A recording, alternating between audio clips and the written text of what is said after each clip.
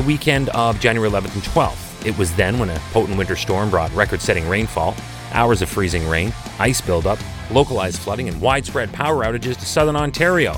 Hi, I'm Chris May, writer, producer, and host of This Day in Weather History, now in its second year from the Weather Network in Canada. Enough rain started falling early on the day in January 11th that it shattered rainfall records in some areas of the province, and that even included Toronto's Pearson International Airport when they were submerged in close to 60 millimeters of rain. This day in weather history. Some roads were closed as a result of the flooding, including in Toronto, where officials had to shut down the southbound portion of the Don Valley Parkway because where it lies is in a very flood-prone level, and it is a major artery from the busy Bloor Street to the Gardiner Expressway, and that takes motorists across and through the heart of the downtown core of the biggest city in the country of Canada. With the end of the heavy rain, the in-town situation seemed to be improving through the day on January 12th, but still, the water levels remained high. In London, Ontario, much like their namesake in England, this London also has a Thames River. Now, it is just a trickle of water, comparatively speaking, but this makes it so much more dangerous in floods because people will still venture too close. And that happened here in this event, and the London Fire Department had to rescue 2 people from the swollen Thames River as the banks were overwhelmed from the rain.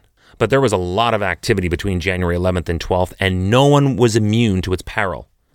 Welcome to year 2 of this podcast.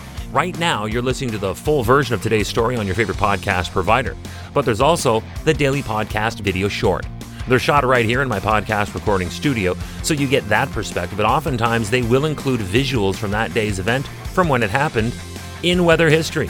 So after listening to the full story, go check out the podcast video short on television or online anytime at theweathernetwork.com/weather history.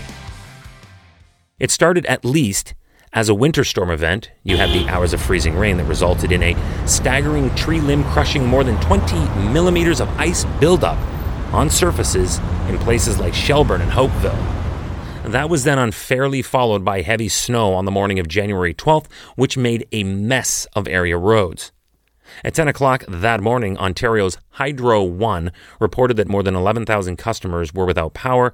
The majority of them were between Kincardine and the northern part of the Greater Toronto Area. Thankfully, that number was cut to around 3,000 by 7 p.m. that same day, but it was not going to get any easier. So let's review. We've had heavy rain in places and freezing rain in others.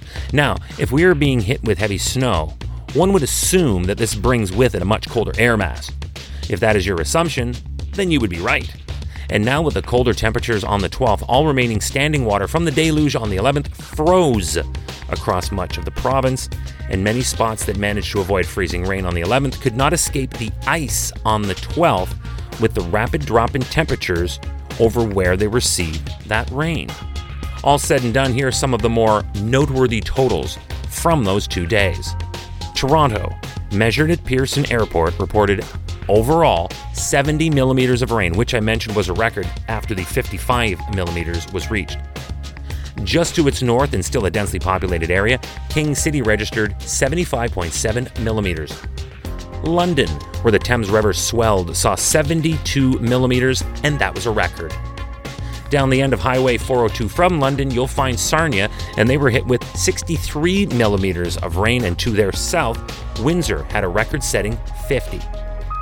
Waterloo saw close to 50 millimeters of rain. That was a record.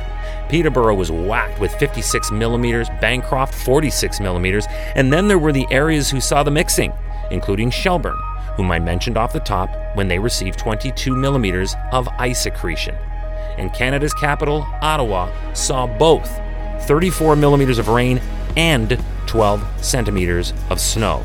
The Ottawa airport actually received almost 40 millimeters of rain itself, and that too was a record. And that was how 2020 opened for most of southern Ontario, breaking rainfall records this day in weather history.